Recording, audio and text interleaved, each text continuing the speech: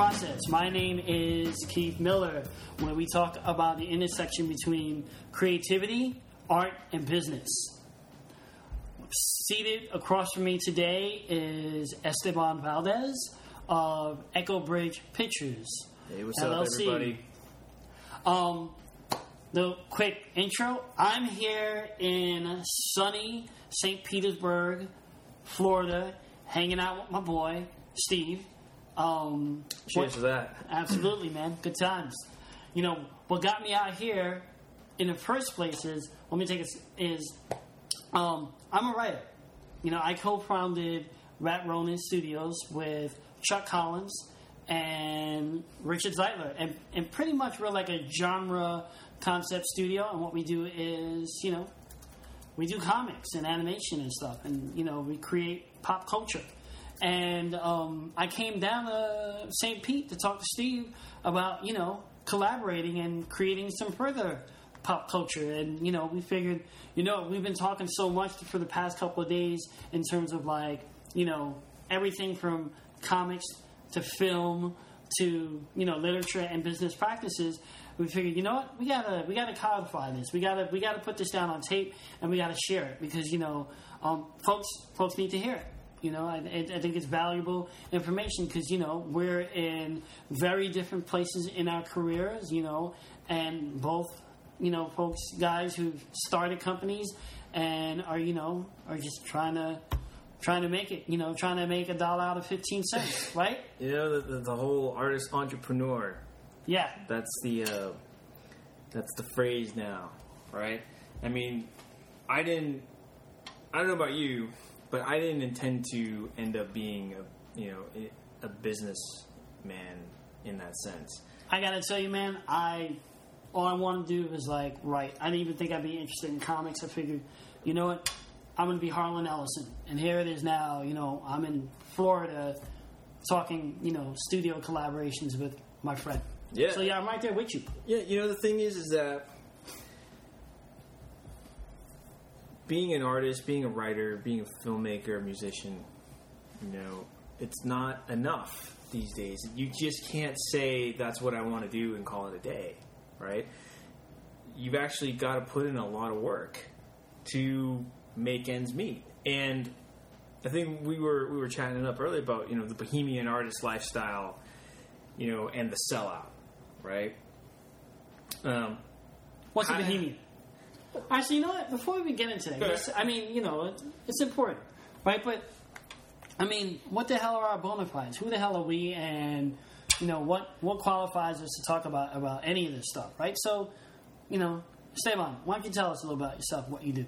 All right. I have been in this industry since 2000. What industry would that be? This is the animation industry. Okay. And I worked in various animation studios in and around Boston.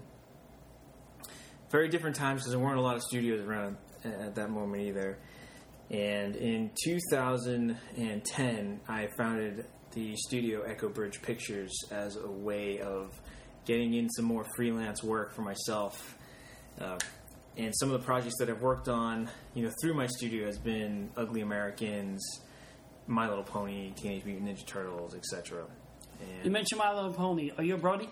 No. Okay, all right, continue. It's an interesting phenom, right? But, hey, you know, to each own.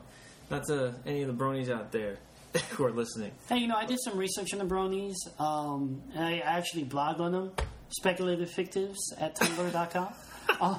And what I found about them is, like, you know, they're really just endearing guys, and the question comes down to, you know, so I think at least I found, and then we're going to go back on topic. Is this the same as furries, though? Huh?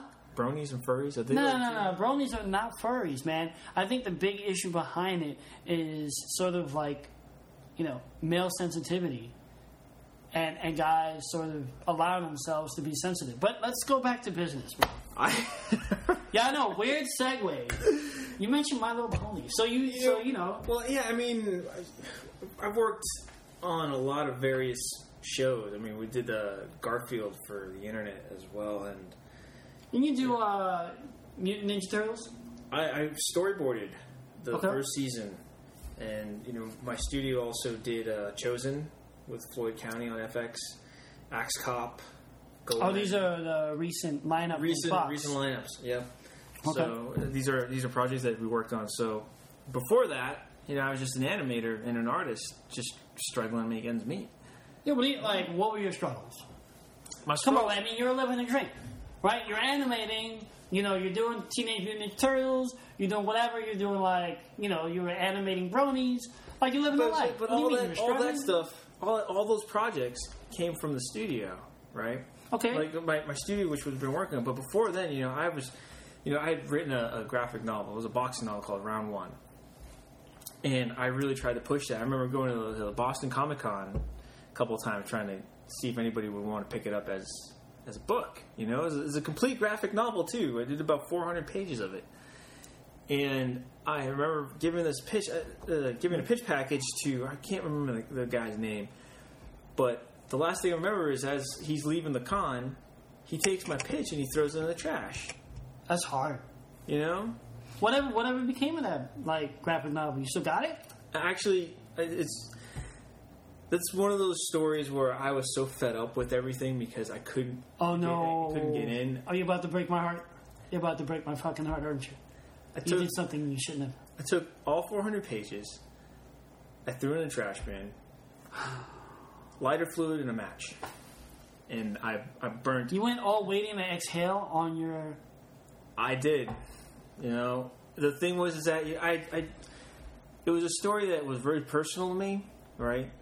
Because it was about a Latino boxer trying to make it up in the world, right? I was a big fan of John Ruiz before he started his downfall, but getting into that limelight, coming in from nothing, because I didn't grow up in the suburbs. I grew up in inner city Boston, right? It's all my brothers and sisters sleeping in one room, at one point, and I didn't have such a solid foundation, financially either, and it's like most inner city. You're a hard scrabble. You do what you can, make things work, right? That's just the way it was. You know what I'm talking about, right? Because inner city Brooklyn too. Right? Yeah, I do hail from Brooklyn. I know exactly what you're talking about. Right. So I mean, for folks like us who grew up in that kind of environment, that not everybody makes it out. It's it's an issue that's still around today. And you also know that when you have our interests, it's like you're in the closet reading your comics.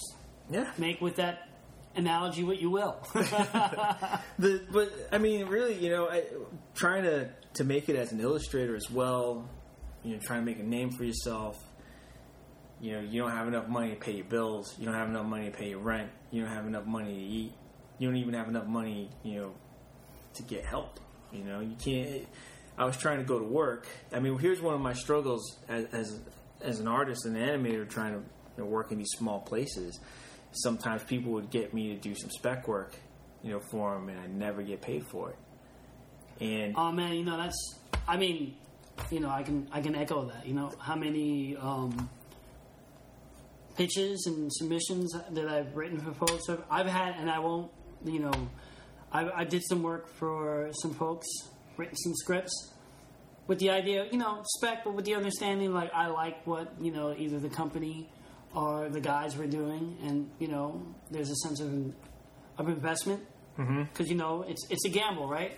And only ever worked on things that I was kind of interested in, that I would gain some degree of pleasure or growth.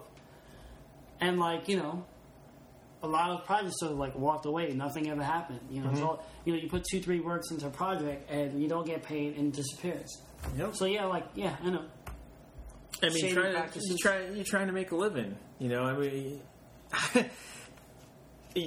dreams and aspirations don't pay rent. They don't? No, they don't. I think it's the idea of follow your dreams is actually a really bad idea. It's not practical because wouldn't it be better to have a game plan or a business plan behind your dreams? So follow your dreams, but make sure you have an MBA. Well, you don't need an MBA. You just need an idea. But you need to have it written down. What are you going to do? What are you? All right, so let's backtrack for a second. I'm with you because we came to that point where we did the creative struggle. you sort of work, paid, not paid, feast, famine. We'll get to that. So why don't you give us a little more concrete examples of like what it was, the hard scrabble of, trying to make it as an animator. The thing is or making it as an animator, but not making ends meet the way you want. It's our industry, right? It's not a secure one for the most part. The one that is secure for, are the execs, right? Is the studio owners, the producers, who are in the studio system because they're constantly making stuff. They're making things happen. And for an artist, as an animator, you're only on for a certain amount of time until it's done, and then you're out of work. And that's how it is with television writers. Yeah. The way our economy system is nowadays, there is no job security. That thing... by the time we realized that there was no job security already been gone for a while.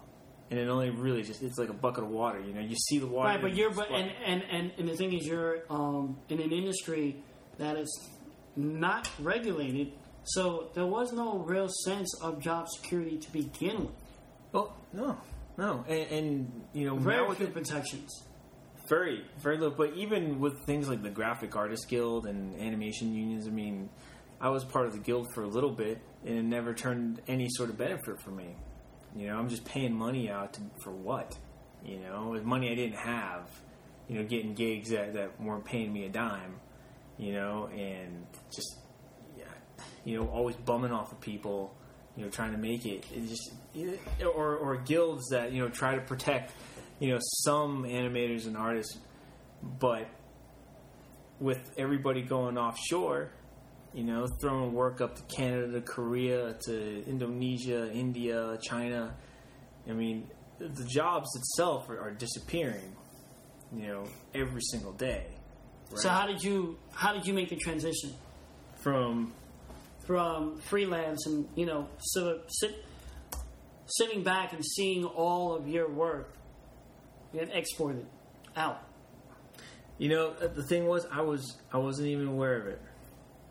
Right? I had some idea that certain things were going away, but I didn't know how much. Right? But I'll tell you when I totally turned things around for me was I was working up in Canada, as the animation director on a show called 3 Delivery. And my visa was going to run out, and I had known that about 8 months ahead of time. And so I started planning, what I was going to do next. And I figured, I got this, director's credit, quote unquote, under my belt. I can go out and try to get some, gigs. And at that point, too, I'm not an egotist. I'm like, I'm a director. I have to direct. I'd be like, dude, you want me to sharpen pencils or clean up, drawings? I will do that. Absolutely. I don't make your bones, right? Got to.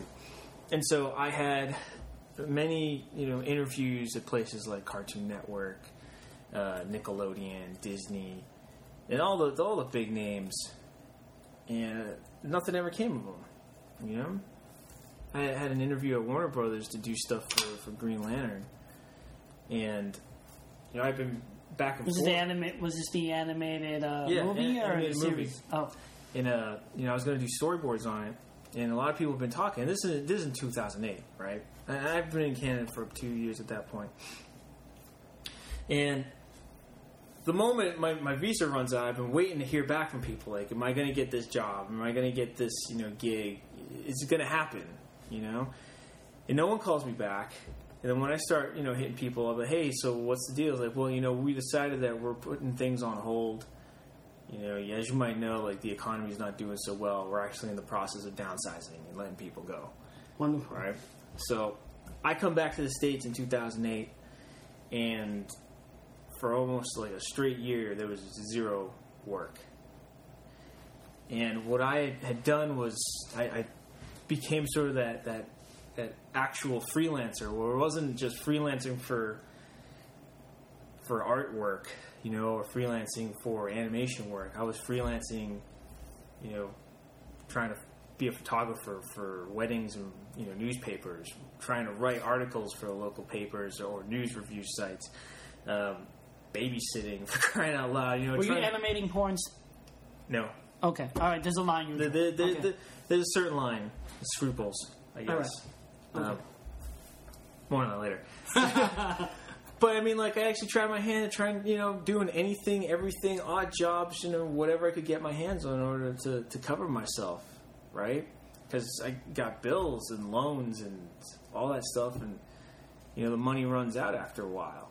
You know, if you're not keeping it consistent, and I end up moving in with my parents, I had nothing else. You know, my pockets are empty, right? And there was a moment where I actually, you know, because I play bass, and I joined up with a jazz band that was in Boston.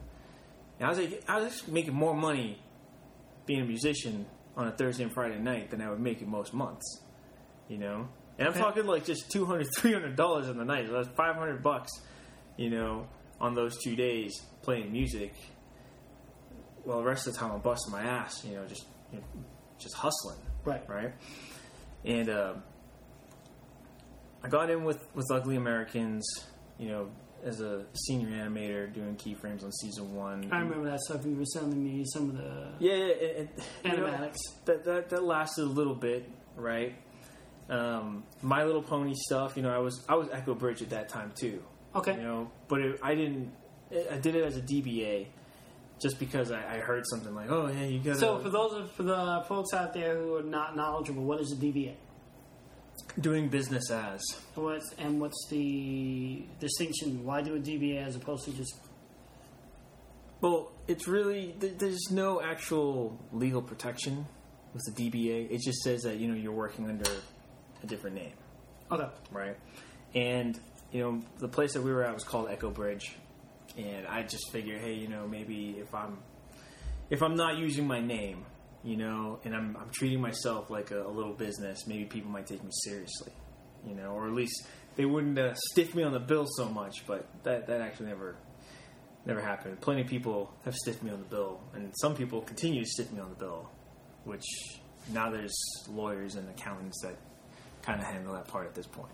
But we'll move into that story a little later. But yeah, so it was during the 2008. 2010 period, it was just rough and tumble, man.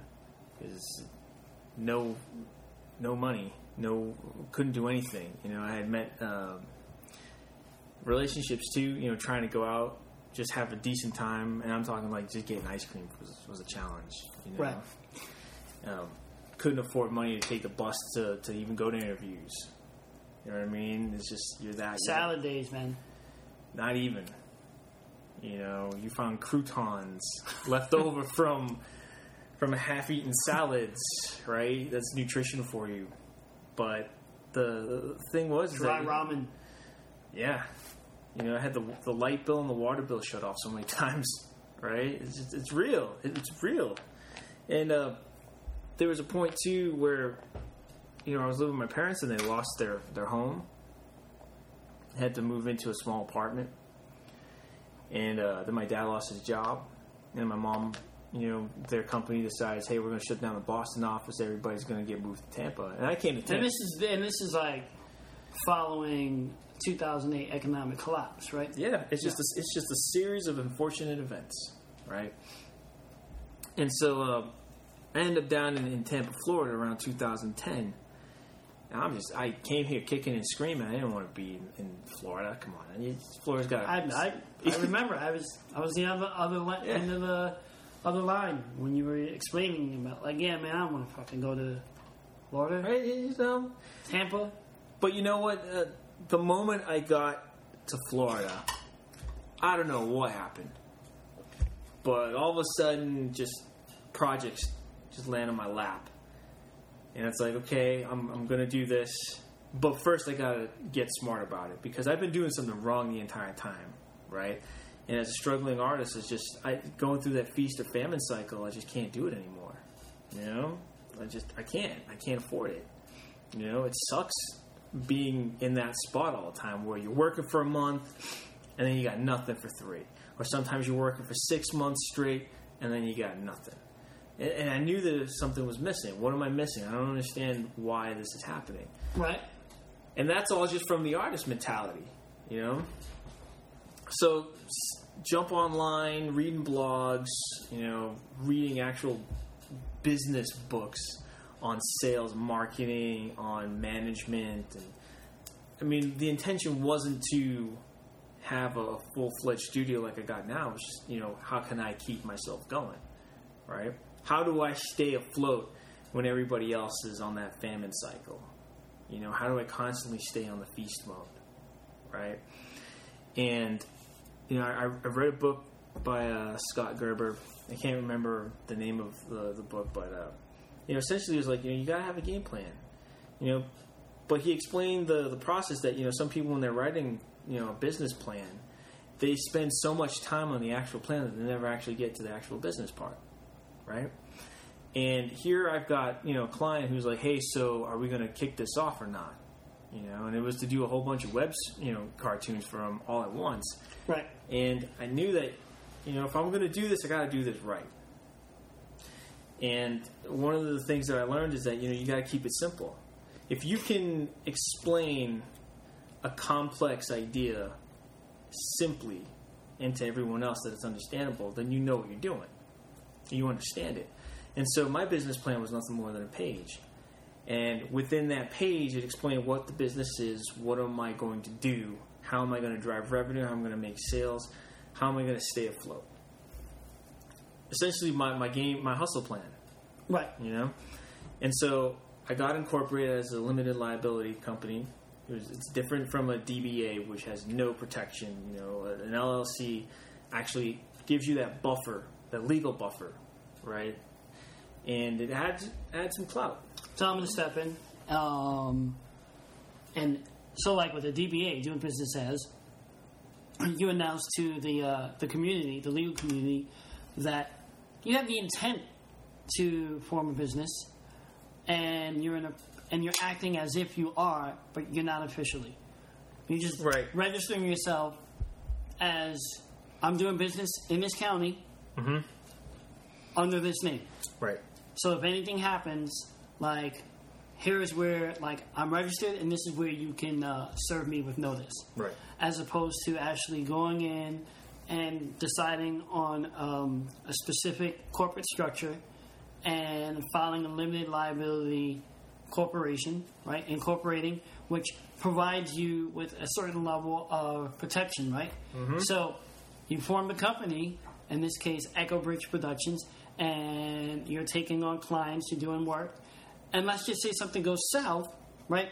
The clients are unhappy since they contracted with your company. Your company's liable, but you're not personally. And, and legally speaking, you're not liable personally unless you intentionally are a bad actor. Right. Then you're responsible. Yes. Okay. But again, all of that legally aside. Yeah, but the main point is that I've got this notion now that if you really mean something, put pen to paper, put money down, really commit to something, and again, you stick with the plan, right? So having that plan of how am I going to, what am I doing? How am I going to make revenue from it? How am I going to market myself? What am I doing? Having that in mind, from day one, helped me make a solid contract from that point. I knew what was going to happen if the work got too much. Like, okay, I'm going to hire a freelancer to do this to help me out, occasionally. How am I going to market myself, when I don't have work? How am I going to constantly stay busy? So you made this, like, painful transition from being a freelance artist and sort of like, watching your world crumble as you lose, like, your one major gig, and you come back, and then, you move with your... Like a lot of folks in our generation are doing, right? They're moving in with their folks to kind of make ends meet. Yeah. And then your folks hit on disaster, and you're uprooted from Boston, and you're here in Florida, and you start to make that shift. Yeah. I mean, I think you remember it was back in 2006, right? where I'd come back from California because the company I was working for, they were transferring me back to New York, but it wasn't on like the best terms. You know, I came back personally with nothing. Right. You know, living in, you know, some hostel in Williamsburg before it got all nice and pretty, you know, and just having to bum money off of people while I'm working a gig, right? That's no way to live anymore. And, you know, with the whole, you know, issue with the industry now, like where you have wage fixing with Pixar and DreamWorks and Lucasfilms and Disney, I mean, and you know, was it Sony Pictures that isn't going to do any animation in the U.S. anymore, right? I mean, things are going away. I mean, it's vicious when you really look at it. It's harsh, and you're either doing something for yourself or you're doing something for someone, you know, that isn't you. And one of the reasons why I also, you know, started a business, because this comes from a creative point, you know, I want to make films. You know, I want to do my work. I want to do what I've been dying to do for a long time. You know, I pitched to other companies, I pitched to other studios, I pitched, you know, certain places. And again, that's money out of my pocket flying to LA, flying to New York, you know, just constantly and getting nowhere.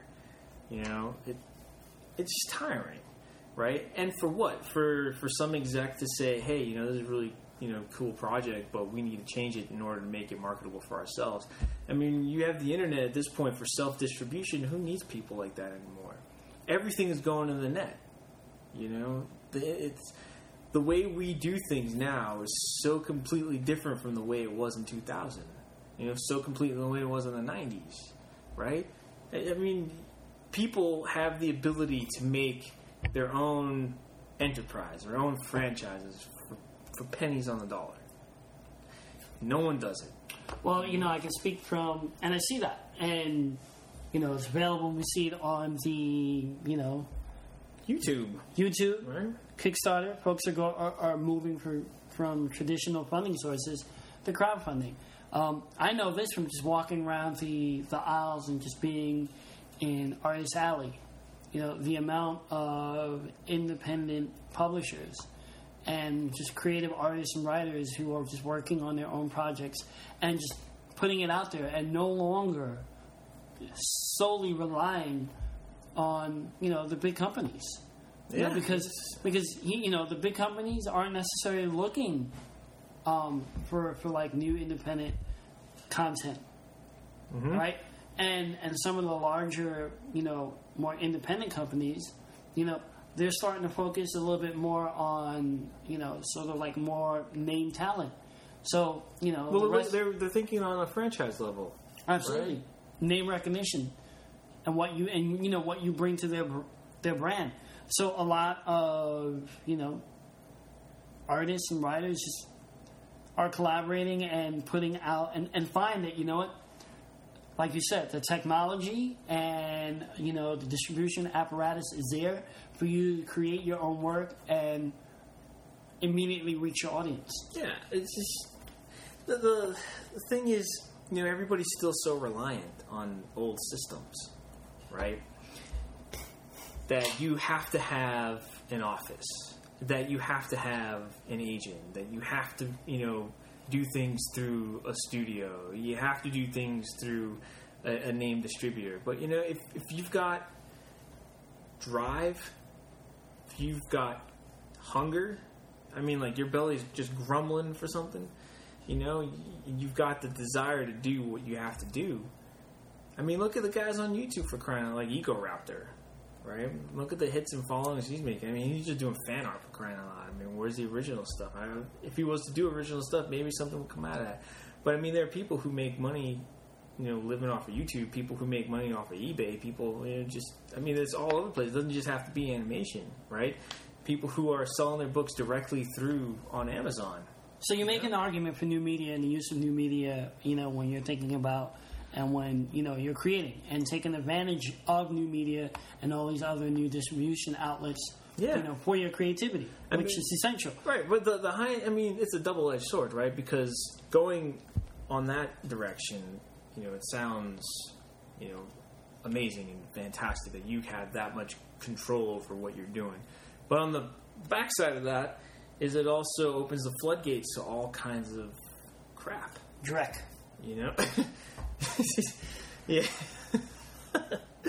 But that's one of those areas where now it's really the testing ground or the proving ground.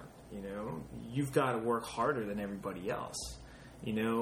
I know way too many people who rely on freelancing sites to get work, and they're working for like $5 a second.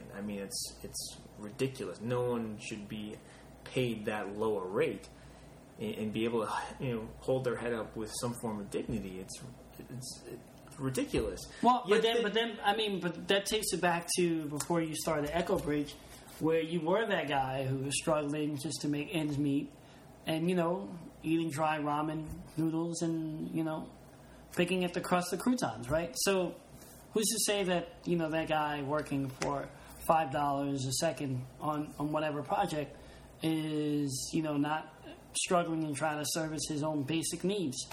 But you find yourself in a different position. You're not that guy. Not anymore. You form an up and coming animation studio, and you move from providing services to now actually getting into like the creative, more of the creative end. Can you talk about that? Like that shift from I doing creative for that the shift that you made specifically from providing services and doing animation and doing storyboards, for clients to doing your own thing. Well, the plan from day one was to do my own films. However, in order to do your films, you need money. Plain and simple. Money is the grease between the gears. Okay? Money is what makes the world go round. I think that's just sort of the underlying thing, right? Gotta pay collaborators. Yeah, and the problem with a lot of artists is that, when you say the word sale or money or business, it's taboo, right? To be an artist and to say those things is just, ooh, how dare you say that, about being an artist and trying to make a living and earning wages, etc. It's just... There's a magical freelance fairy is going to come down and sprinkle cash dust all over you. And you're going to be completely compensated just for being an awesome artist or writer or creator. That's bullshit, right? People come out... that's the problem with folks who go to the cons with their portfolios. They think they're going to come up and say, I'm going to walk... But that's not bullshit. That's important. That's part of the process. It's part of the process, but what my bullshit... And the thing is, you must go to the cons with your portfolio. You must talk to the editors. You must show your face, But the bullshit part about it... You did that.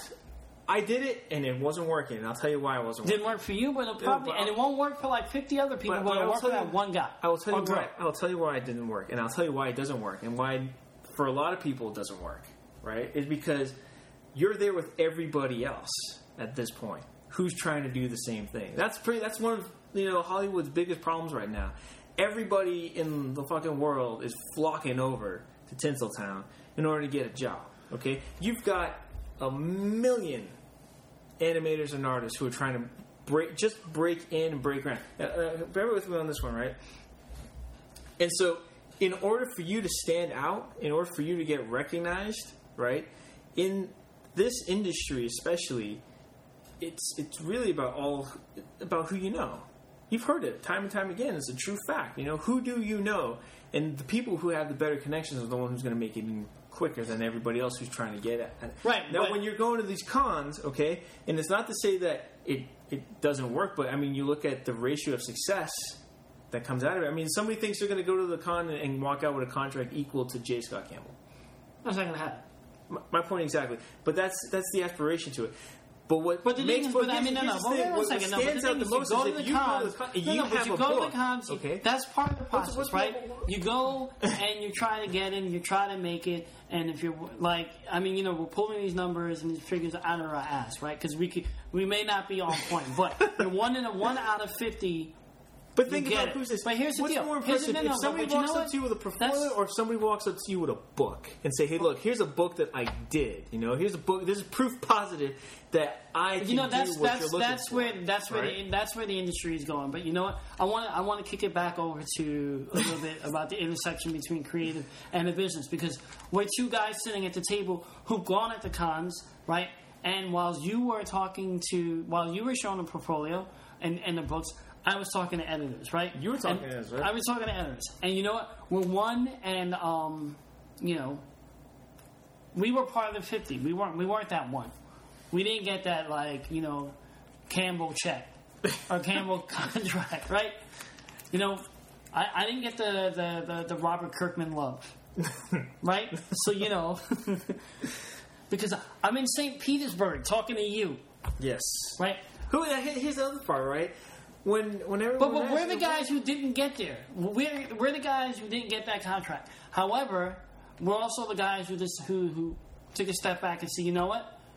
That may not be the route for us. But making our own, and we make our own way. But well, you can say that, but my way is really, you look at what it is, what it's become. At least for me, it's a big fuck you.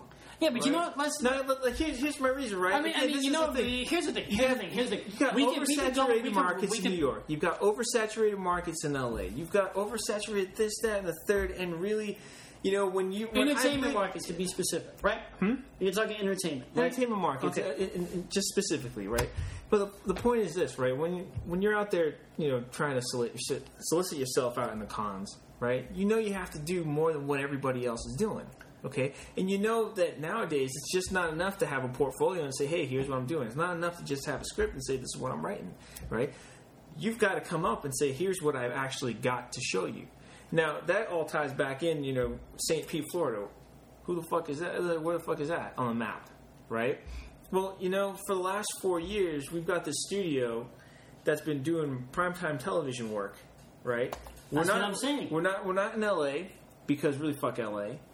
And not in New York, and as much as I love New York. Wait, can we go back and can we get a repeat on that? What was that about LA? I said fuck LA. I tend to agree. Downtown LA sucks ass. Okay, continue. I mean, it's not to say that, people in LA itself, are terrible. Maybe, I don't know. I mean, I lived there for a year, and I pretty much had a Michael Douglas moment at that point. Let's be nice. We're not going to go ahead. We're not attacking the population of Los Angeles. So we're talking about the industry here, the culture. Okay, this is the thing, right? All right. So St. Pete, who the hell knows where is that place? And you're doing all this incredible, amazing work. Yeah. Right. You're that part of the you're like part of that 49 that didn't get the con love, but now you're doing something amazing, right? Because the guy that goes in, that one person that got the contract, they got the nod, they're the feast and famine phase, right? Yeah. They're working at the whims of editors. They're working at the whims of the industry. Whereas you're looking to actually, sort of be a little bit more in the industry. I love animation. I love filmmaking, right? It's not to downplay the industry or anything like that, because the love comes from there too, right? But I look at these places, it's just like the cons, I was looking at what people are trying to do.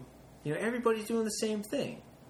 Everybody's trying to line their portfolios, line their scripts, line their demo reels, and it's the same process, right? And I'm looking at everybody who's doing, that same song and dance over and over again, and I just decided, no, I'm going that way, But the song and dance part of the process, gotta do it. I disagree. You know, I disagree for. You can disagree now because you're in the position where you can disagree, but you were there and you were doing the same song, same dance. But that's why I disagree with it because, you know. But you wouldn't. I submit that you wouldn't. Let's put it like this, right? I submit you wouldn't be at the point now if you didn't do that song and dance. If you didn't get the rejection. Right? If you didn't work see, that was the thing. It was the rejection part that came out of that, right? But let's think about it. Have you ever seen Dirty Jobs with Mike Rowe? No. I'm familiar with it. Are you familiar with it? Well, like the worst possible jobs you can have. People would think that they're the worst possible jobs in the world, but when you actually...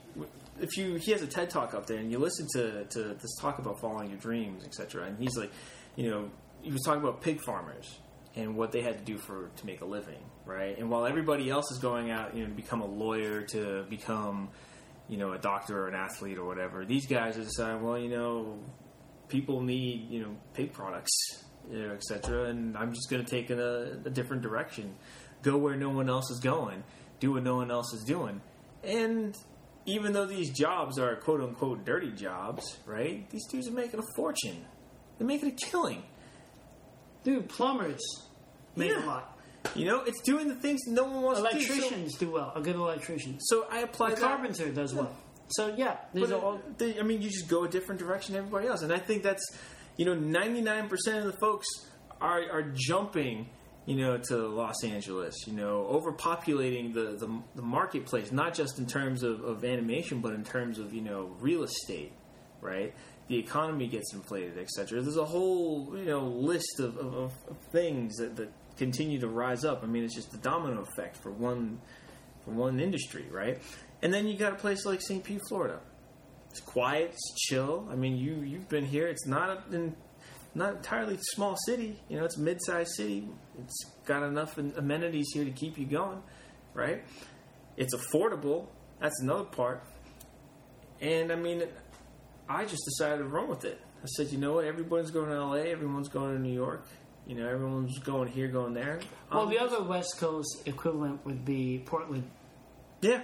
Well, right, let's not talk about geographic location. Let's talk about, you know, you moving from fulfilling client needs to doing creative. Let's talk about some of like one of the major creative projects coming out of your studio now, which is Mike and Wayne. Okay, what is Mike and Wayne? Mike and Wayne is a short film about two idiots who tried to make it big by robbing liquor stores.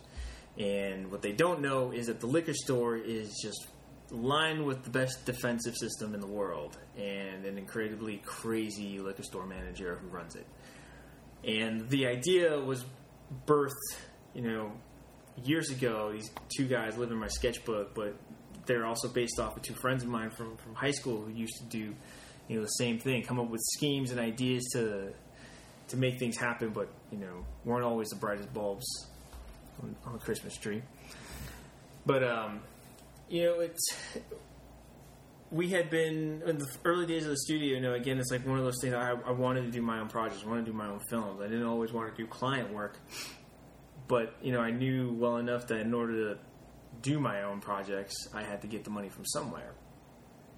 And so I've been saving, and, you know, I modeled the business to be profitable, which is a different, you know, scenario that we can talk about afterwards. But, you know, Mike and Wayne, in order to get that project off the ground, you know, we used the profits that the studio had to fund it, right? And the wonderful thing about that is, you know, I wasn't beholden to anybody else. I could do whatever I wanted with Mike and Wayne, uncensored. You know, there's a lot of things that happen that, you know, if I had brought this to an investor or something, they'd be like, "Oh, you can't really do that. I don't like that." You know, if I had constantly done the test screenings and whatnot, you know, they'd be like, "I don't really think that's funny," you know. But I mean, who's a better judge of quality? You know, people who haven't seen it or don't know what it is, or you, the one who's making it. You know, well, and the with Mike and Wayne, you know, it was just having that creative freedom to just do whatever the fuck we wanted. Well, okay, you know? See, here's the thing. I've been in your studio now for like a good part of the week, and I was able to get a sense of, you know, a window into the creative process behind some of the going on with like Mike and Wayne. But, you know, and And aside, so, you know, as one of the main creators of at my company, Rat Ronin Studio, what I do is I write. You know, I come up with a book called Aspects. Triborough Tales. Yeah. You know, that comes out of a studio, as well as Chuck Collins' Dread Society X, and I have another book that's being worked on by the incredible Steve Walker, Infest. The zombie apocalypse begins in the South Bronx. What do you know about that? Whoop, whoop. Anyway, so, I mean, a lot of what happens for me, you know, because this is the process where we break down sort of like the inner workings of, like, you know, how we come to create the things that we create, whether they're like works of art or whether, in fact, you know, the scope of our businesses. That being said, you know, the process of producing a comic is I have a conversation I have an idea, I have a conversation with the artist. Mm-hmm. And I'll sit down and actually, you know, however long it takes for me to produce it, I'll write the script. I hand it off to the artist read it. Then we sit down and we kind of talk about, like, you know, we collaborate about what some of, like, the visual aspects, what the artist sees in the writing. And the artist goes back and we'll knock out, you know, some thumbnails and some roughs. And then we'll have a little bit more conversation. Now, myself personally, I'm very easy when it comes to that because I want the artist to have a strong sense of commitment and involvement in the process because they're co-creators, right? Mm-hmm. So, and I'm also I'm always pleased to just sort of give off the reins and, like, you know, I'm always amazed by, like, what I get back from the artists, right? So it's definitely sort of like I wouldn't necessarily say that it's a top-down process, but it definitely begins with me in like the wee hours of the night, putting in the time and the effort, writing, and then giving it to the artist, and then seeing what they come up with. Right? So it goes down the line, and it gets kicked back up the line and go down. Mm-hmm. What I saw in your studio, really, is, you know, it seemed to be like a collaborative process, right? You know, like you, I've written screenplays, and I've written television proposals as well as television scripts. And, you know, the breakdown of a sitcom is, you know, you have the main conflict in an episode, right? But the thing is, you know, before that main conflict, it can even be addressed, there are these little micro issues that appear, micro problems, right? Problem solutions. Exactly. That you know, that lead up incrementally to, you know, the climax, and then you know, as you know, it goes down towards the resolution, right? So I was seeing in fact, I was able to witness a bit of the process behind, you know, you creating content for, you know, Mike and Wayne. Can you talk about that? Yeah, it's with Mike and Wayne, you know, again, it has that old MGM feeling, right? Of Tom and Jerry, etc. And one of the things that I kind of have this nerdism about is studying other studios and how the old studio systems work. And something that I noticed was with Popeye, you know, the old Fleischer Studios, is that the animators would actually get together and, you know, come up with the visual gags for the narrative. And with Mike and Wayne, you know, the first script that we wrote, because we're actually in pre-production for the next 5 episodes. And what I had done was, you know, I wrote down an outline of what I wanted the overall story to be. And I did play a heavy hand in storyboarding, etc. But working with, you know, other artists, and my studio, for the most part, you know, we're kind of a typical production house too. You know, some days or some project we could be, you know, up at the 30-40 range for artists and animators, and, you know, then the rest of the time we're down to the skeleton crew of 10, right? And it's such a collaborative environment for us. I mean, everybody has to be able to do everything. You know, no one can just do, you know, I'm just going to be a background painter, I'm just going to be an animator, I'm going to be a designer, I'm just going to be bored. I was like, no, you have to be able to do everything. And, you know, that was from day one at the studio. It's like, everyone's got to play multiple roles, multiple parts. And when it came to Mike and Wayne, all of that came together. It's like, hey, you know, we're going to put together, you know, a funny project. Let's put our heads together and see what we can come up with. And rather than just... So you brought them into the process. You brought them to the creative process. Yeah. You know, I did the early designs, and I did the script writing, and I even did I established the art direction early on too, because it's easier when you can do things yourself and you know what it takes to get there. Like, because when I was drawing the opening exterior shot in Mike and Wayne, and I took down notes as I was doing it, you know, and so when I was done, I could pass it on to everybody and say, here's how I did the background. You know, when I was, you know, drawing and designing Mike and Wayne, I took down notes and said, here's how to do Mike and Wayne. So you brought your staff into the writer's room. Yeah. From the beginning. From jump. Okay. You know, and said, here's my idea, and then everybody would contribute, right? And we'd all sketch up ideas and stuff, and whatever was the funniest, you know, for us anyways, what really made us laugh, that's what we kept in, you know. And it's this one, it's really a piece with everyone's personal touch in it, you know. And part of being a director, it's not necessarily that you have to be the best board artist, or you have to be the best animator, the best this or best that. But you need to be able to know how to pull that out from a good artist, from a good board artist, from a good background painter, from an animator, etc. And be able to lead them, you know, in unison, you know, and march, and go past the finish line together, right? And everybody's on board, everybody's motivated, and because I've also opened up the creative process too, you know, I give them parameters like, this is what Mike and Wayne is about. You know, here's what they do, here's what they don't do, work with it. And letting people contribute creatively gives them a sense of ownership and independence, because, you know, I'm not one to constantly harp them, like, do this, do that, you know, I want it this way, I want it that way. Maybe when it comes to the final product and I'm giving notes, you know, I can be a little ridiculous, but it's all for a good cause, right? To make the best thing they've ever made. You know, I mean, for me, the studio is, you're only as good as your last project.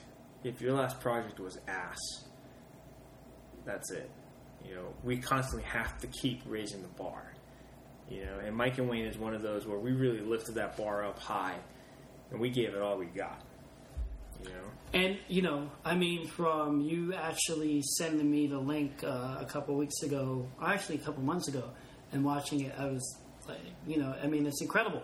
You guys did a really good job for, you know, a small, rough and tumble, scrappy studio. You produce, you know, you scrappy, not crappy.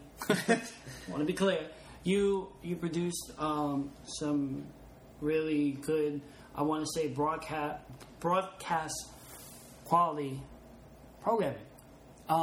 When's it drop? It's going to drop August 12th. Okay. Now, that's a Tuesday. I'm going to drop the first thing in the morning. Excellent. So you got some stuff to do while you're at work. Exactly. And it's safe for work. Not safe for work. Okay, it's not safe for work. So which means you should still watch it while you're at work. Absolutely. Well, lets you know kind of like, I have no filter, apparently. As long as it's not porn, then I would probably watch anything at work. Yeah, that's not true. No, because, I mean, people still jump on, like, BuzzFeed and animated GIFs or Reddit and 4chan, I guess. I'm all about Reddit. I've never actually gone to 4chan. I don't get 4chan. You're a lucky man. You've been to 4chan? Once. What is it really? It's life scarring. Why? I don't want to talk about it. It hurts.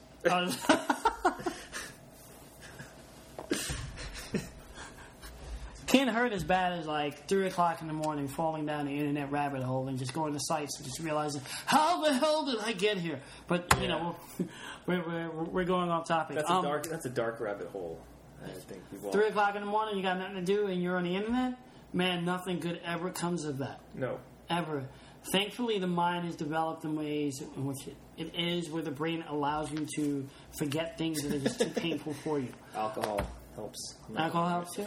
That bad, huh? Damn, 4chan. I'm going to stay the hell away. Because you're a pretty dark guy. If you're telling me that you're scarred. Woo! Okay, so, you've got a great bunch of folks at your studio. Very talented, very committed, very funny. So, like, it's clear there was a process that you, as, you know, the owner of Echo Bridge, went through when you were looking at choosing people to work with you. And also, and then choosing people in which that you align yourself with and you collaborate with. What are some of your ideas? What are some of your thoughts with choosing folks you work with? How do you do that? What is your process in choosing people to work with? I mean, I don't work with a lot of people that I don't know. So, if someone who had interned with us, you know, they kind of see the way what I expect, right? And people that I had worked with, you know, in the past, you know, who come on board and help out, they know the type of person I am. I mean, I don't just walk away from a project. I'm actually still involved pretty heavily in the stuff we do. Right. You know, I think as far as the studio goes, it's important that we still have some form of a signature, you know, that says, oh, hey, you know, this looks like it came from that studio, right? Because our work ranges all different styles, you know, and it's not just, you know, line and colors. I mean, we do a lot of things with like colored pencils and different mediums. It's still the same, but, you know, we have to do something that says, hey, that actually feels like an Echo Bridge project. And when it comes to bringing in folks, it's, you know, they either interned with me and they kind of went under that apprenticeship where they see how things are done. You know, they know what the expectations are, or people I've worked with before.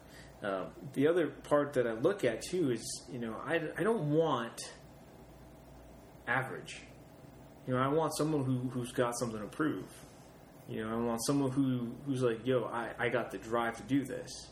Someone who's going to, on their own time, know that, you know, I'm going to get in early before you because I want to. And I'm going to stay later than everybody else because I want to make this work. I want this to succeed. You know, I want my place here. I mean, as a business owner, like, I don't want to have to hold hands all the time, right? I mean, I find people who do have the skill, but also people who, you know, are responsible. You know, I hire adults. You know, I don't supervise. I mean, as you've been in the studio, you know, I don't tell people when to come in. I don't tell people when to leave. I don't tell people, hey, take your lunch, or you took too long, or whatever. It's, you know, you're an adult. It's a very open environment. Yeah, you can manage yourself. You know. And what I've noticed about your staff is that they come in, and everyone's just machines. They're at their desk. You know, Edmund. You know, there is laughter and. Oh yeah, we all get along. I mean, that's part of the occasional jokey joke. Yay, we all are happy here. Well, I mean, the thing is that, you know, everybody's got to get along. You know, I think culture is a really big, important thing at the studio. But one of the things that we're also known to is, you know, being at the studio is optional. You don't have to be there to do the work. Yeah, you discussed that. It's part of your it's part of the business model. You know, I mean, that's why we've been able to blow up. You know, from the 10 that we have in-house to, you know, 40 artists and animators across the state, you know, and Canada. Can't forget Canada, right? And just being able to have that personal responsibility, you know, well, our motto is use your best judgment. You know, you're an adult. You should know how to manage yourself, right? And if you don't know how to be an adult, I mean, you're still living with your parents at that point. You know, you can't take care of yourself. You can't take care of yourself. How do you expect to take care of the work that comes in? You know? So, I mean, you're looking for folks who have leadership qualities, who have something to prove. They got the fire in the belly, right? So those are like, you know, employees. Obviously, they've got some talent. Yeah, they've got the skill. You know, they put in the work. They've got something there. So you want people who have the skill, fire in the belly, and are willing to just go the extra Yeah, I want and who want to be leaders. Yeah, I mean, because my thing is, even though it's a one-man op at the moment, I've trained people, taught people and mentored, folks how to do the things I do, right? And that gives them, added leadership abilities to take on things on their own. So if I get a project in, I can pass it over to my producer and be like, hey, because our producers don't just, sit behind a spreadsheet. They also animate and paint and design and board. They're creative. They're creative, So essentially, I'm the studio is full of producer directors, and anybody can do anything at any time as well. That's a pretty strong army right there. You don't need to have this huge regimen, because I also think that's one of the other issues in this industry is that everybody's hired to do a specific thing, and that blows up budgets. Blows up workspaces. It blows up all this. It bloats the production rather than saying I can do much more with a lot less quality. With a lot less people. So how do you choose? So you have your employee collaborators, right? Mm-hmm. How do you choose people that you collaborate outside your studio, on projects outside your studio? It's really about what they believe in, right? Like if they believe in their project and they think this project is something that is worthwhile to them, I can get behind it too, right? That's something I want to be a part of. We do a lot of the service work for networks and other studios just because that's what keeps the lights running, right? But keep the fires burning. Yeah, keep the coals going and all that stuff. But the thing that I love doing is when we get a project that we're going to do soup to nuts, because we got that ability to take everything from script to screen, right? And when we can do that, it's like how I did it with Mike and Wayne. I let the artists and the animators be involved in the creative process, and so that brought a sense of ownership, right? And when you have that sense of ownership, you're just going to bring your A game, and that's how we are. And I think that's great, right? It's like one of the reasons why I like working with you. And this isn't like a shameless plug. We're like, I love you, Gabe, because we know you do. But how do you choose those projects that you're going to work on, soup to nuts, beyond economics? Because what I'm hearing from you is there's, the studio stuff that you do in terms of the major studio clients. Mm-hmm. And then there are the projects that you take, those other projects that you take on, which may not pay as much as the studios, but, you get on board because there's something there. And what are those projects? Well, can I toss out Damien's? Yeah, all right, I'm going to toss some love to Damien and his boy Zach, right? So we're working on a project called Task for these guys. And, the rate we're giving them is a friend rate at this point, right? But the story that they've got is amazing. And the way I see that bill is I got to get a piece of that. And not only that, too, but, when they allow that creative freedom and say, hey, look, here's the parameters, I want you to go to town. You give me the space, I will take it all up. Because I got stuff to prove myself, right? I'm in St. Pete, Florida. I'm really the only game in town. I'm not just competing, with a studio in Orlando. I'm competing with New York companies. I'm competing with, LA companies. I'm competing with, Canadians. I'm competing with people in the UK. It's a global economy, and you got to stand out. You got to do your best. And I love, their project. The Task is a great property, right? And essentially they said, hey, go to town. Enjoy, do what you do best. And for me, it's okay, now it's all on me. It's whatever happens, it's my fault. My name goes on that, right? And I don't do things cheap. I will throw everything I got at it because I said earlier, to me, you're only as good as your last project. If your last project sucked, what does that say? Because people's memories. It works for UE Bowl. It works for UE Bowl. Terrible. But I mean, like if your last project was just a hit, you know, I mean that's not to say that you can just ride that high for a little bit, but now that means that you've raised the bar a little bit more, which means now you got to top it. Well, Glenn Gary, Glenn Ross always be closing, right? You always have to be on the ball. Exactly, and I still got something to prove.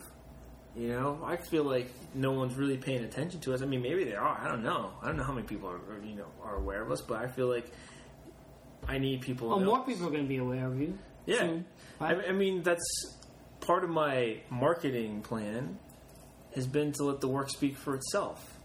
The work's got to be that good, and the only thing I'm here to do is say, hey, I'm here. Hey, check this out. Hey, check this out. Hey, check this out. But let the work talk, right? And really, for the last 4 years, that's how we've been in business for so long.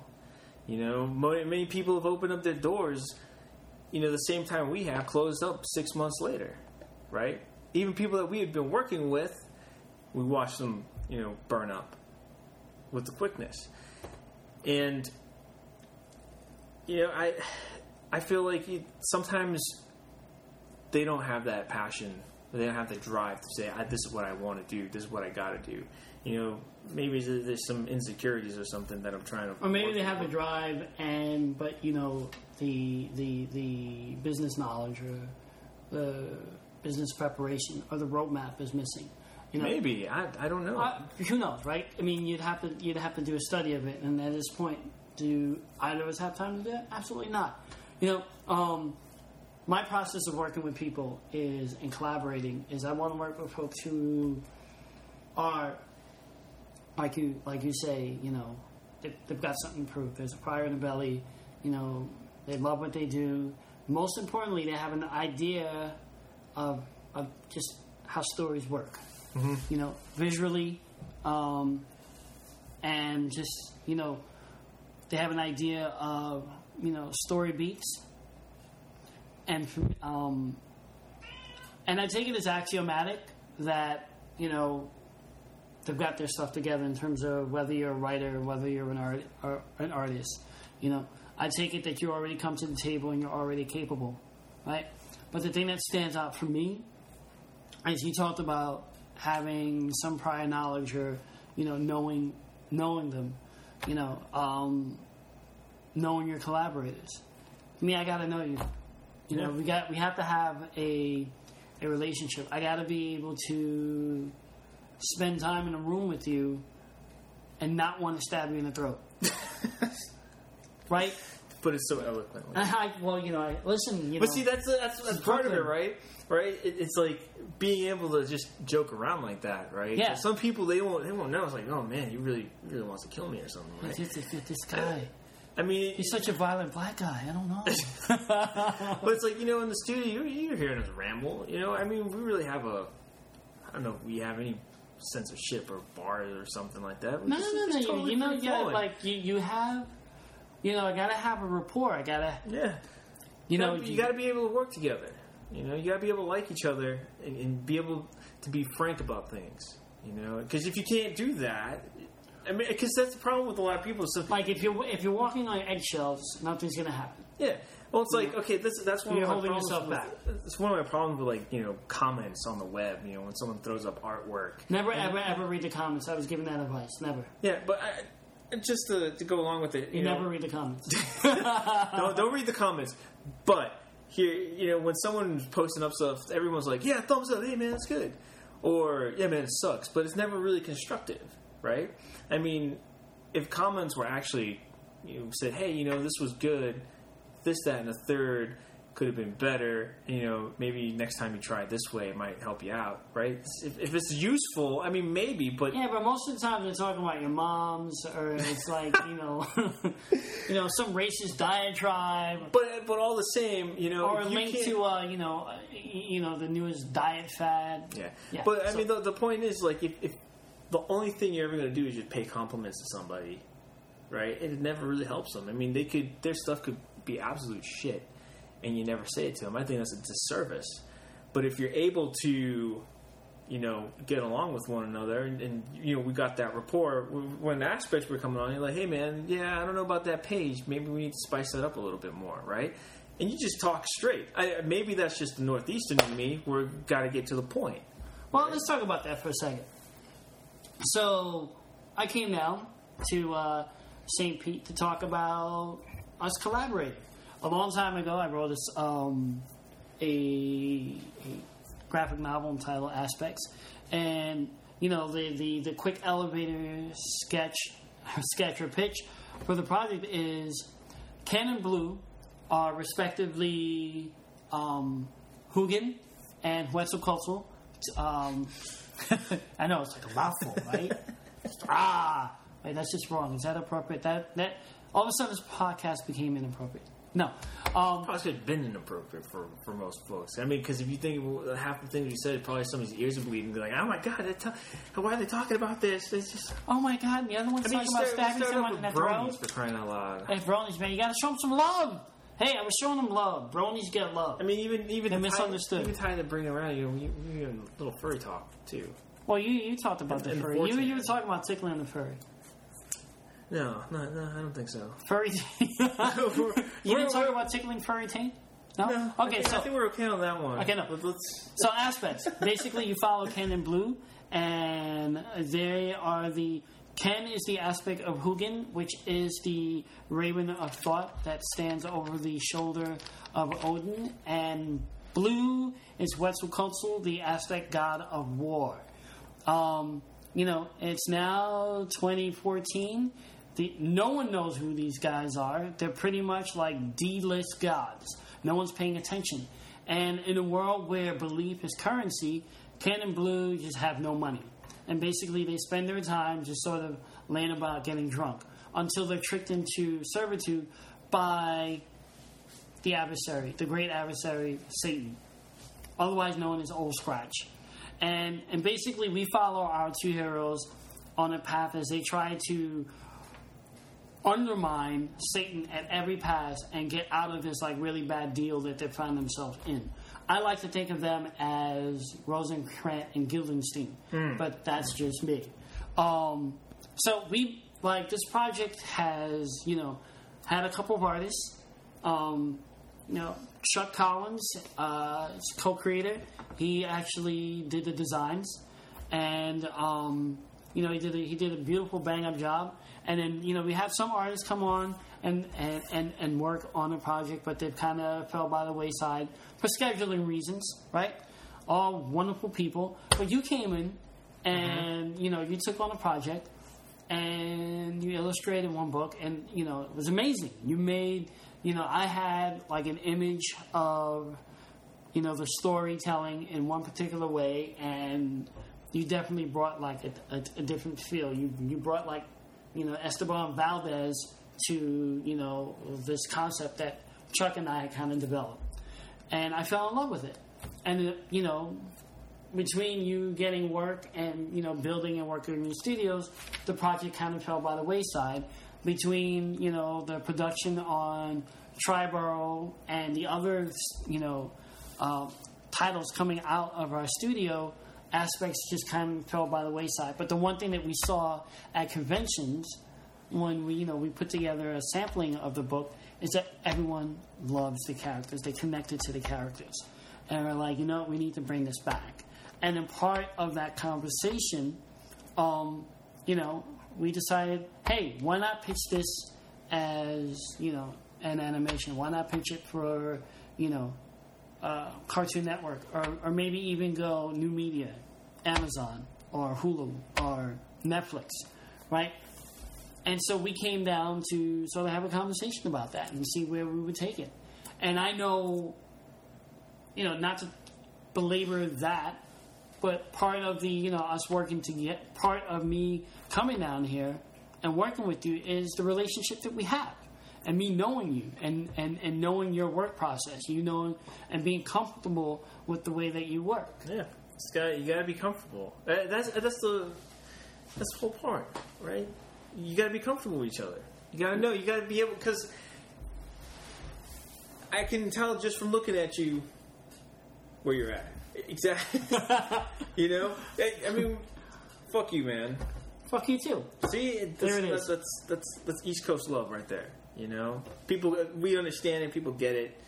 And I think having that rapport when you can tell what I'm thinking, right? And I know what you're thinking. If I'm laying down on a page, I can think right ahead. It's like, I don't think Keith's going to dig that. I know what Keith is going to dig. Let's see if I do this. And I send it back to you. You'd be like, oh, my God. Look at it. Oh, my God. He's tickling it the right way. Uh-huh. Oh, the tank. Oh, the tank. Or like when you start writing stuff, you send it. It's like, hey, I wonder what Esteban's going to think, right? Let's see this. Oh man, I read it. I'm like, dude, where you went with that? You work on together. You make things happen. It's the same thing in the studio situation with us, right? All my artists and animators who are working with me, or as I call them, producer directors at this point, they know what I'm looking at. They know what I'm looking for. They know what is expected, and so whenever they're passing in work, they're like, oh, hey, maybe I should bring this back, revisit, and then try it again, before I even take a look at it first. Well, I know a direct example with us is, as because you came in, I had like a few more issues to go in completing the book. And like Steve, and what I do with every single artist, what do you want to draw? Right? What do you want to draw? And you're like, at that time, you were, this is going back years, you were in a serious, Sergio Leone kick. Yep. And you're like, man, I want Sergio Leone. And I was like, you know what? I think I could do that. And it was that suggestion alone, I was able to take the story in a different direction, and it actually, opened up some possibilities. Just as simply by asking the artist, hey, listen, man, what do you want to draw? It's a collaborative effort, right? Right. Because I want you to be happy. I want you to be, excited to how can you really collaborate with someone you don't know? How it happens. I mean, it happens, and you sometimes see it in the work. But, does the quality of the project always speak loud and true? No. And we're not going to go into examples. But you know what I mean? It's like, even though sometimes the collaboration is born out of, monetary means or something, or legal issues or whatever, you can tell from the work itself, because that's really the telltale, right? Think of all the crap movies we've seen. Yeah. We're not going to go down that road. We're not going to take the trip. No. I think we had enough of that a little early. No. I don't need a cease and disorder letter. You don't need lawyers knocking on your door. It's an interesting thing, collaboration. I think nowadays, with software, with the net, you can collaborate with anyone anywhere. And I think people have the wrong idea about what collaboration actually is. I think for a lot of people it's, here's my idea, do it my way. Rather than let's come together, let's see what we can do, with Mike and Wayne, I thought what I had was, okay. I had some giggles, but I knew being able to get other people's input as well played a critical role in helping it, be what it was. And I think it's the same thing with comic books, or even writers, on a novel, you're collaborating with your editor, right? It's a back and forth, right? It's a dance, it's a tango. It's not just a dictatorship where you just come in and say, hey, do what I tell you to do, don't ask any questions, this is exactly the way it should be. Right, and with this process, and with this podcast, right, we're talking about, this episode of the process, we're talking about the intersection between the creative and the business, right? Mm-hmm. And, with looking at developing aspects from, soup to nuts, right? Looking at developing it from, script, the graphic novel, and then thinking about it as, an animated pitch down the road. And, creating the scaffolds for that down the line. A very important conversation that we had was we sat down for 2 hours and started hammering out terms in terms of the business relationship between Rat Ronin Studios and Echo Brick Pictures and what it looks like. And, you know, we threw down some terms. And, you know, pretty, like, we're not going to go into it here because, you know, we're negotiating, right? But they were pretty broad terms.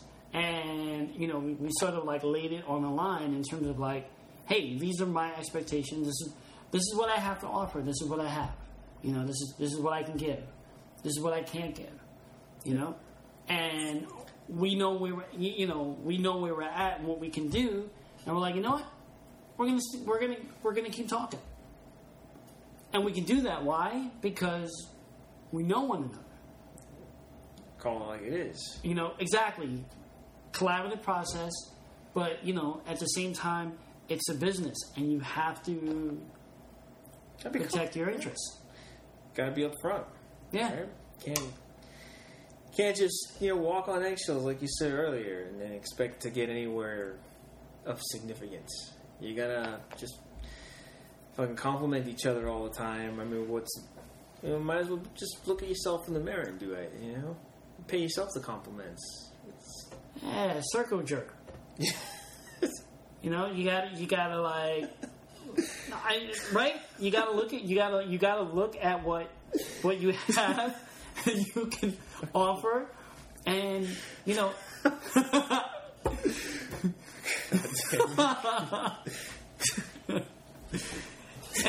And when, you know, when you have a venture, you know, there's always going to be a sacrifice on both ends. Yep. It's just how much you can sacrifice, the degree of sacrifice, and, you know, the equity of sacrifice. And once you kind of have those, you know, issues sort of. You talk about them, right? Yeah. Put them right out in the open and be like, hey, man, this is what I can do. Here's what I can't do. Here's what you can do. Here's what you can't do. Right? And just being very frank about it, you know, because there's plenty of times I'm trying to deal with a client, right? And we're trying to talk about terms. And, you know, we have the terms of service up on the site, too. And it's like, hey, you know, are you checking it out? You know, you come to us and, you know, you're not reading it? Like, these are the terms. This is what it takes to work with us. You know, it's negotiable as well. You know, I mean, there's some things that you might not be able to do, but if you don't know us like that, you know, it's going to be hard to have that discussion. Right. You know? Rather than being like, come on, you're like, you know where I'm coming from, you know what I'm trying to do, you know what it's about, you know who I am, right? You know, sometimes, though, it's like the Reservoir Dogs, right? You don't know nobody. Nobody knows anybody, but they're all working together. You know, they have to. They have to trust one another. They have no choice. And we all know what happens at the end of Reservoir Dogs, right? Yeah. It's a ballet of blood. Oh, God. Whatever happened to Tim Roth? Okay, that's, you know, the version. So, I mean, you know, we've touched on quite a few things in our little talk here tonight. That is, you know, sort of transitioning from freelance and moving into, you know, becoming an artist entrepreneur, you know, starting your own company, the importance of collaboration and being upfront, and, you know, working with, you know, providing client services, but also making a further transition and being able to do, you know, creative work. Yep. And then you know, moving from collaborating within the studio to collaborating outside with other studios, you know, to create content and you know, and products. So, I mean, you know, we've covered a fair bit. Here's a point where it's like, you know, end note. What is it? What would be, if nothing else, you want the audience to take away? What would be your takeaway from this? Oh, closing thoughts, eh? Okay. Close. All right, well, you know, our industry is constantly changing. And it's to be an artist, to be a creative, you've got to do more than what you're already doing. And you got to watch out for yourself.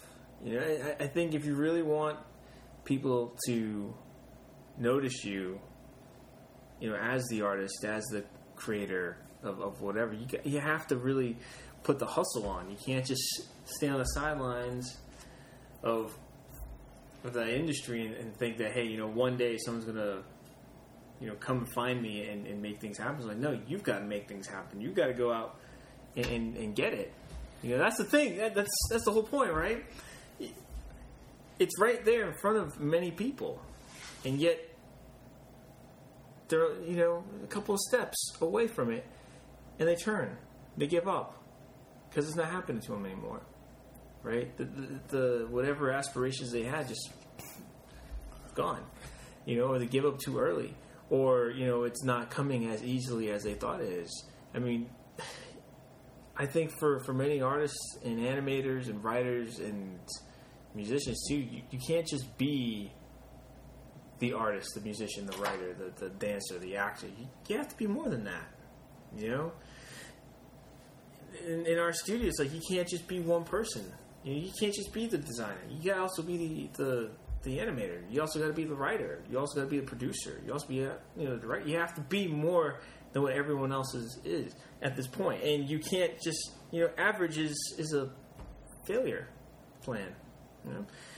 You're just setting yourself up to be mediocre, fade in with everybody else. You have to stand out. You got to work 10 times harder than everyone else. You have to do 10 times more than what everyone else is currently doing in order to make it. It's hard work. And people, I think, either forgot what work is or never knew how. But you have to. I mean, you and I, again, that upbringing, most people never make it. Because whatever, they just tend to slack. You have to get going. You have to keep moving. Stay hungry. Stay busy. It's not enough to just dream. You gotta get smart. I think, for me, I would say that you touched on the business aspect. In terms of the last thing I want you to think about, those of you listening out there, is that what counts the most in terms of creatively, the engine that drives what will be your business are your creative ideas. And Steve suggested, you got to be out there, you got to be working, and you got to just keep moving, right? Part of that is sitting down and taking the time and creating, right? Because you could have the most spectacular business plan ever. You can create the most awesome business structure there is. You can line up the means of distribution. You can raise all the money, whether it's from client work that you do, or whether it's from venture capitalists, or whether you take out a line of credit on your company. If you do not have the content, if you do not have the work, if you are not at your computer or your typewriter or at your drawing board or at your easel creating in those quiet moments of your life, none of that infrastructure that you build will serve you. I leave you on that note. Thank you.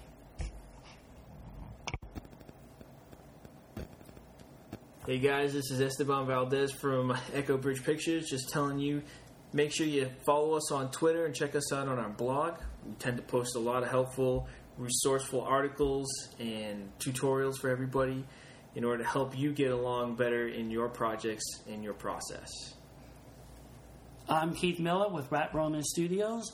You can follow me personally on Twitter at Kamudi72. That's Kamudi 72 on Twitter.